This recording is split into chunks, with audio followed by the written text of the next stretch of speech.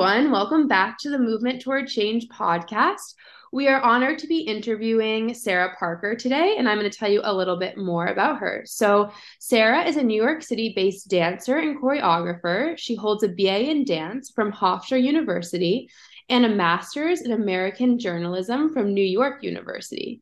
Sarah is currently working as the associate choreographer of the Broadway revival of Camelot and has extensive career performing on Broadway and in national tours, contemporary dance companies, and both TV and film. Additionally, she's a freelance writer for Dance Magazine, Theater Mania, and Observer. Thank you so much for taking the time to speak with us today. Of course. Thanks for having me. Awesome. So, could you start off by telling us a little bit about your career path and your journey thus far? Sure. I've kind of had an interesting journey, kind of carved my own path. And I started off, so I went to college at Hofstra University for dance, and the program is very modern and ballet based. So my main focus was really getting into dance companies and kind of working in the concert dance world. And right after I graduated college, I moved to New York and I started dancing for a couple small freelance companies, performed in a bunch of little showcases around New York, got to do some traveling with that as well. And I was very much confined to the contemporary dance world. And then I was really interested and inspired by Hofesh Schechter's work. So he's a choreographer that's based in London. He's Israeli, but his company is based in London. And I went over to London a couple times and did intensives with him and workshops and auditions for the company and whatnot. So it was always kind of a goal of mine to work with him. And I never made it into the company, which is fine. But a couple years later, I heard that he was coming to New York and he was going to be choreographing the Broadway revival of Fiddler on the Roof that was happening in 2015. And so I thought, okay, he's coming to New York. Like maybe this is a shot to work with him. And I was not part of the musical theater community at all. I did not have an agent. I was not a member of the union. I didn't really know how that whole world worked, but I had some friends in it. And my roommate at the time, my best friend, was very active in the theater community. So I got some information from him as to how to go about auditioning and found the information for the audition and went to it and was luckily able to be seen after all of the union folks were seen. They still had some time to see some non-union dancers that had showed up. So I was able to be seen and made it through all the rounds of those auditions and eventually booked the workshop that they were doing. And then from there booked the show. So then I was kind of plopped into the Broadway scene, rather unexpectedly, but in a wonderful way, in a beautiful show, working with this choreographer who I had always dreamed of working with. And so from then on, I've kind of had this career that overlaps between concert dance, contemporary dance, and musical theater. I did the full run of Fiddler on the Roof, and then I did the national tour of Jesus Christ Superstar, which we did before COVID, and then we got shut down, and then we did a year after COVID as well, and that has contemporary choreography by an artist named Drew McOney, who's also from London. I've worked with Camille Brown a lot. I'm a member of her company. I toured, did a couple tours with the company, did 2 seasons at the Joyce. So I'm still kind of dipping a toe in each side, in the concert dance world and in the musical theater world, which I love. And they are starting to blend a little bit more. Choreographers are kind of working in both areas. So I've been really fortunate in that regard to be able to do a little bit of everything. Also did a lot of film and TV over the years, with different choreographers who were doing dance scenes for TV shows and whatnot. And now I'm at a point where I am starting to move into being on the creative side and working as a choreographer of my own. I'm the associate choreographer on Camelot, which is opening on Broadway in 2 months, and as well as a couple other shows that are in their pre-Broadway stage. So yes, doing a little bit of everything. I also, as you mentioned, I went back to school during the pandemic and got a master's in journalism. from NYU. I knew that writing was something I was always interested in pursuing, but really didn't expect to do it until much later on in life. But the pandemic kind of provided a little window of opportunity. So I was able to do that and have been freelance writing for Dance Magazine and some other arts publications when I can find the time. So a little bit of everything. Also love teaching. I teach for Joffrey and have taught at Broadway Dance Center and Gibney, and try to squeeze that in when I can as well. Cool. I love that you're dipping your toes in these different kind of dance communities within New York. And I'm sure each community kind of inspires you with your work in the other. So that's Yeah, really absolutely. lovely. Absolutely. Yeah, you mentioned that you were always interested in writing. Is there something in particular that inspired you to become a freelance writer? Well, I've always loved writing, just personally, journaling, writing long letters, like that kind of thing. I just like I enjoy the craft of writing, like the editing process and the minutia that comes along with that, the rhythm of words and all of that kind of stuff. I particularly am interested in writing about the industry and community that I'm a part of because that's what I know best. I'm not really interested in covering politics or sports or something like that, but I feel like I know the dance and theater industry very well because I'm an active member of it. And a lot of times with journalism, a lot of the people that write about an industry aren't necessarily a part of that industry or don't actually have personal experience in that industry. So a lot of people writing about dance and theater have never actually worked as dancers or performers or creators. And that's okay. That's nothing against them, but I do think that being an insider, I can provide a little bit of a different perspective of like the conversations that are really happening on the ground level. So I always wanted to use that as a motivation to write professionally, to kind of open up the window and give a little peek into the insider conversations that are going on amongst our community in ways that someone on the outside might not be able to do. Yeah, I love that idea that you can speak from your own experience as opposed to, I mean, interviewing other people is amazing, but also having that own experience. It's something that you can't learn other than by doing. And are there Right. any particular mentors in the field that have kind of influenced your writing or the style in which you approach your work? I was really fortunate. So the program that I went to was at NYU, and the entire master's program was an online program, and it was actually online before COVID, which was great because it was already established. It was very smooth operating, and it just kind of worked out perfectly. And so we had students from all over the world in our classes, which I also really loved. But with NYU, they have a mentorship program for all of the people enrolled in the degree. And when we first started, it was like my first or second week of the program. My one professor, Liza Hogan, who was the head of the mentorship program, she reached out to me and she said, we're trying to find a mentor for you, and we could easily pair you with someone that we know.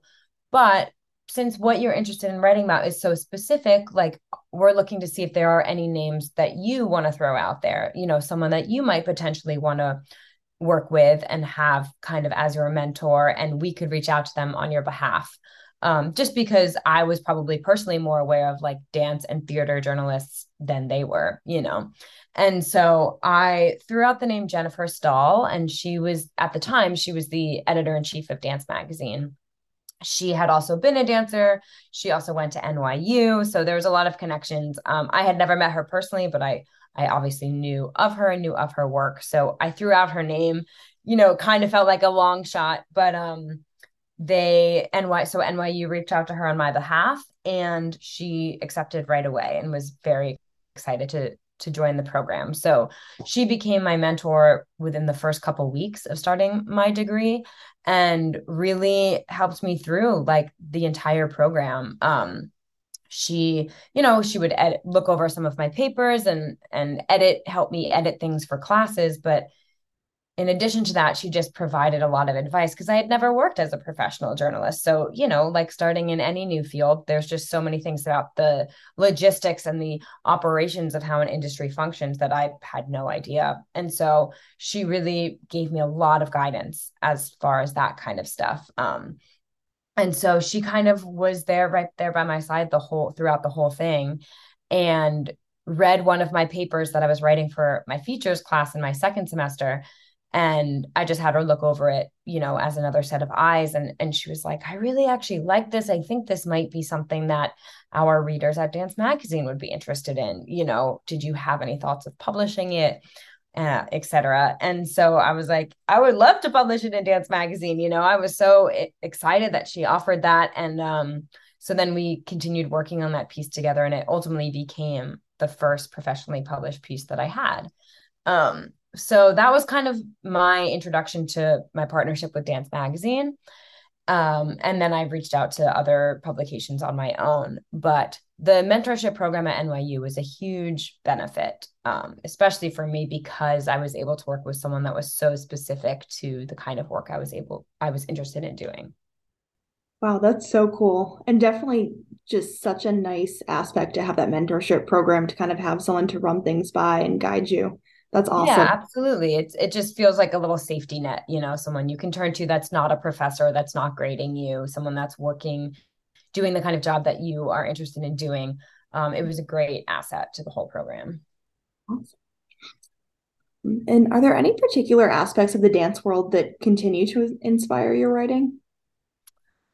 Yeah, I mean, I think that there are always conversations happening about how things could be better and how we want things to change. And, and those are a lot of the conversations that happen in the rehearsal room or on the lunch break or out for a drink after rehearsal with the company, but it's always about the same kind of topics. So whether that's pay or credit, accurate credit for the work that we're doing as a creator or a collaborator or a choreographer, whether it's being overworked, it's physical stress, it's mental stress, it's mental health, it's all of these, the conversations that you have amongst friends and amongst colleagues.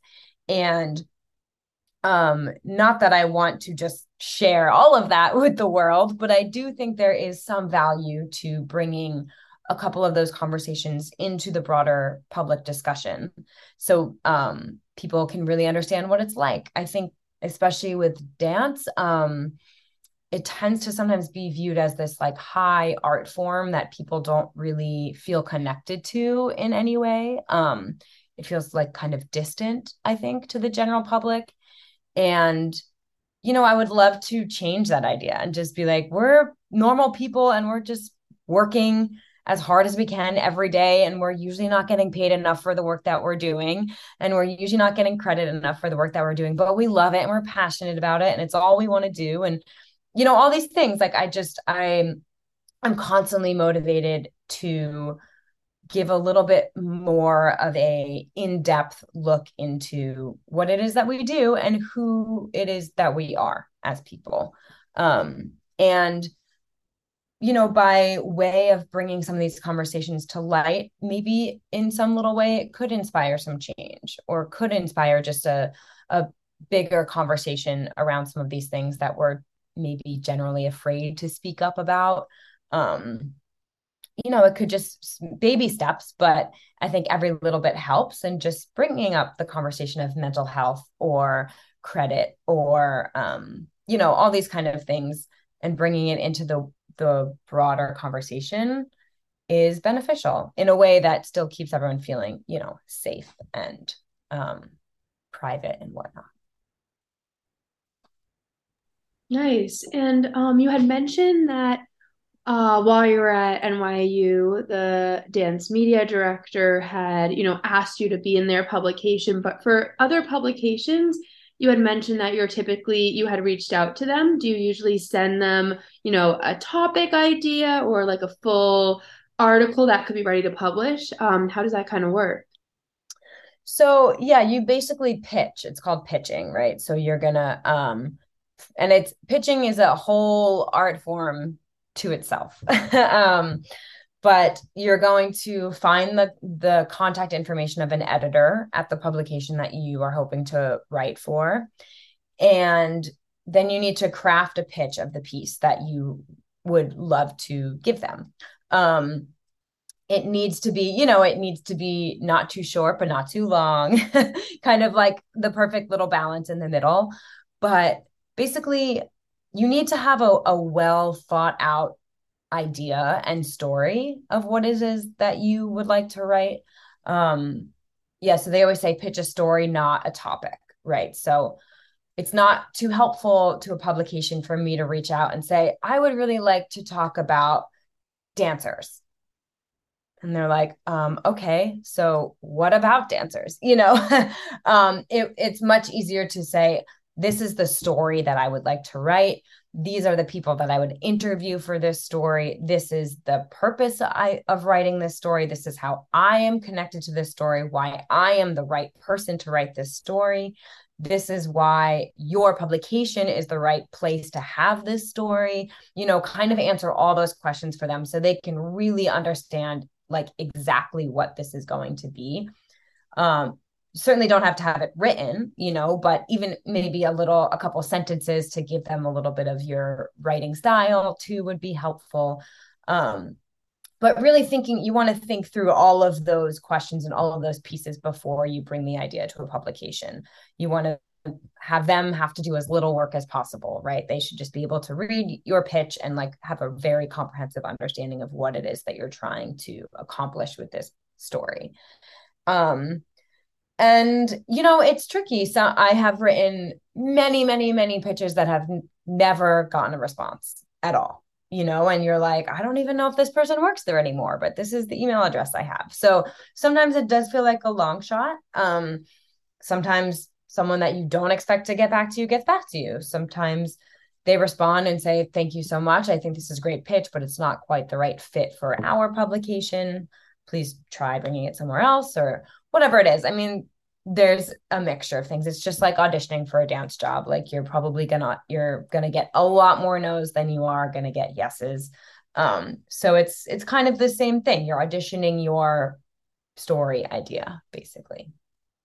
And because I have worked with Dance Magazine a bit and I was close with the editor, there were a couple times that she came to me with an idea for a story and just thought that I might be the right person to write it because of my particular work experience. So that does happen sometimes, but usually it's me pitching my own ideas. That definitely makes sense. Yeah, and it seems like you can see why they'd want more of a fully cooked idea instead of just signing off on a topic, like you said. Right. Yeah, because that doesn't really give them enough information to see if it's going to be the right fit for them or not. Right. So how do you find balance in your life as you kind of navigate the dance world, choreographing and writing? Yeah, I mean, it is a lot. I think right now, I have chosen to just be a freelance writer. I haven't really put any energy into trying to get like a full-time staff writing position at a magazine or publication. Because I don't have the time. And really, my full-time job is working as a dancer and choreographer. And then writing is like another little thing that I do on the side. That's how it is for now. So, being a freelancer, when I feel like I have time to write and when I have ideas that I want to share, then I pitch out stories and see what hits and hopefully I land something and I can work on it. For the next couple months, I'm very busy working on choreography projects and a couple different shows at once. And so I definitely would not have the brain space to write anything. So I just don't pitch anything out. That's kind of the beauty of being a freelancer is you can kind of pick it up and put it down when you need to. So right now that's where I'm at. Down the line, it might shift and I might be interested in having writing be more full time and taking a little bit of a step back of performing or whatever it is. But you definitely can't do everything full time all the time. That is for sure. So yeah, sometimes things have to take a little bit of a back seat. It was the perfect time to go to school during the pandemic because performing and choreographing was not happening. So I was able to go to school and be a full-time student. But then once that world started picking back up, I shifted writing to be a little bit more part-time, and maybe in the summer, if I'm not working on a show, I'll pitch out some stories and hopefully do more writing, and then it'll, recede to the back. So it's this constant sense of ebb and flow between all of the things. But it is nice because they all bring their own energy too, right? Like writing, I think one of the reasons I was drawn to writing is that it's so different than dancing or performing. It's a solitary endeavor, right? It's quiet. I can go sit in a coffee shop for hours by myself and just write. And it's very like low key and calming almost in that sense, which is the total opposite energy of like performing in a show where you're just like giving all your energy out and you're surrounded by a ton of people and you're physically exerting yourself and all these things. So it is nice, I think, to have the two different dynamics really help me kind of balance myself out. It seems like you found a really good kind of schedule and balance of something is always going to be taking more time than the other thing, but there's kind Right. of different seasons of the year for Right. different hobbies and jobs. Right. And I think as working in our industry, like that's just kind of how it's always going to be. Unless you're, you know, working in a show full time that's going to run for a couple of years or whatever it is, you're always going to be starting jobs, ending jobs, moving to something new, having 2 months in between jobs, looking to make a little cash over here, looking to teach a couple classes. That's kind of the life that we all live. Um, and so it's just, yeah, it's getting comfortable with the fact that from week to week and month to month, like your day to day and work schedule is going to be different. And I like that. It provides a little bit of an excitement to mix it up. And if it ever feels like there's too much going on or too overwhelming at some point, you just have to take a step back and maybe let one thing fall down for a little bit and whatnot. But I think that's just part of also the nature of our career and industry. Yeah, for sure. What advice might you have for a fellow dancer that's interested in freelance writing, and do you feel that, certain degrees in school really help to further advance them in this field? I think that, there's always many pathways you can take to pursuing something. It's just like dance. Like you certainly don't need to go to college for dance to become a professional dancer. You certainly don't need to go to school for writing to become a professional writer, excuse me. But for me, I was confident in my writing skills, but like I said, it was a completely new industry to me. I had never worked in that industry, so I didn't know anything about how it operated.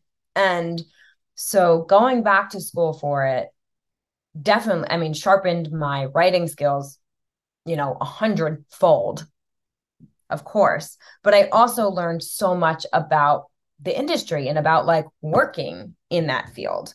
There's more, you could be a great writer, but just like have no idea what to do with that, who to email, who to call, how to do this, how to do that. So going back to school gave me all of those tools so that when I did start pitching and I did start working in the industry, I felt like I knew what I was doing a little bit more than if I had just tried to do it without going back to school. Um, I, but that's not for everyone, but that was my personal experience. I absolutely loved my program at NYU. I think there are a lot of great journalism degrees and journalism schools. You have to find what works for you. It was great for me to do an online program. Besides the fact that it was the pandemic, it was great to be online because um, then I also went back on tour and I was doing some traveling and I could do it from wherever I was. And I do also think that writing kind of lends itself to an online course. I don't feel like I missed out on anything because you're pretty much writing on your computer and sending it to your professor and getting edits. And it's all kind of like that anyways. And we had, 3-hour lecture courses every night on Zoom. Um, but it seemed to work really well for me because everything we're doing is writing and on the computer anyways. I actually thought it worked really nicely.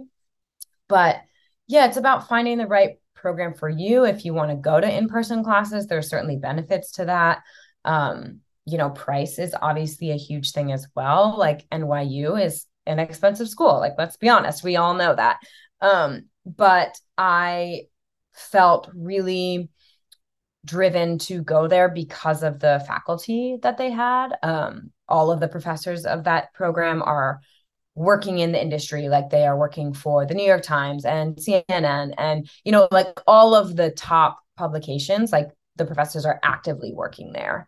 And that was really important to me, rather than having professors that, maybe haven't worked professionally in 20 years. They've just been a professor for a while. So my decision was to pay more money to have that kind of experience, but that's not the right decision for everyone. So I think different schools have different pros and cons for sure. But I do think that there is a lot of benefit to going back to school in some regard, even if it's not a full-time degree program and it's just some kind of like online courses or something. If you're entering an entirely new industry, there is definitely benefit to getting some, you know, Awesome. Thank you so much. Some really great advice in there and kind of, um, yeah, figuring out what you want to do and how to go do it. So that's awesome.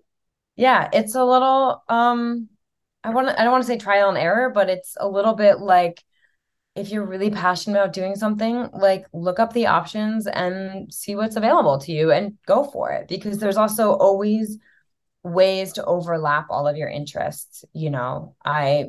I love dance and I love theater. I also love writing, so I can write about dance and theater. It's like there are so many ways to like blend all of your interests together. And so I think rather than shy away from having like too many things that excite you, like see how you can kind of mix them all together. For sure. Definitely. Um, well, thank you so much for taking the time to talk with us today. This has been wonderful. Yeah, of course. Thanks for having me.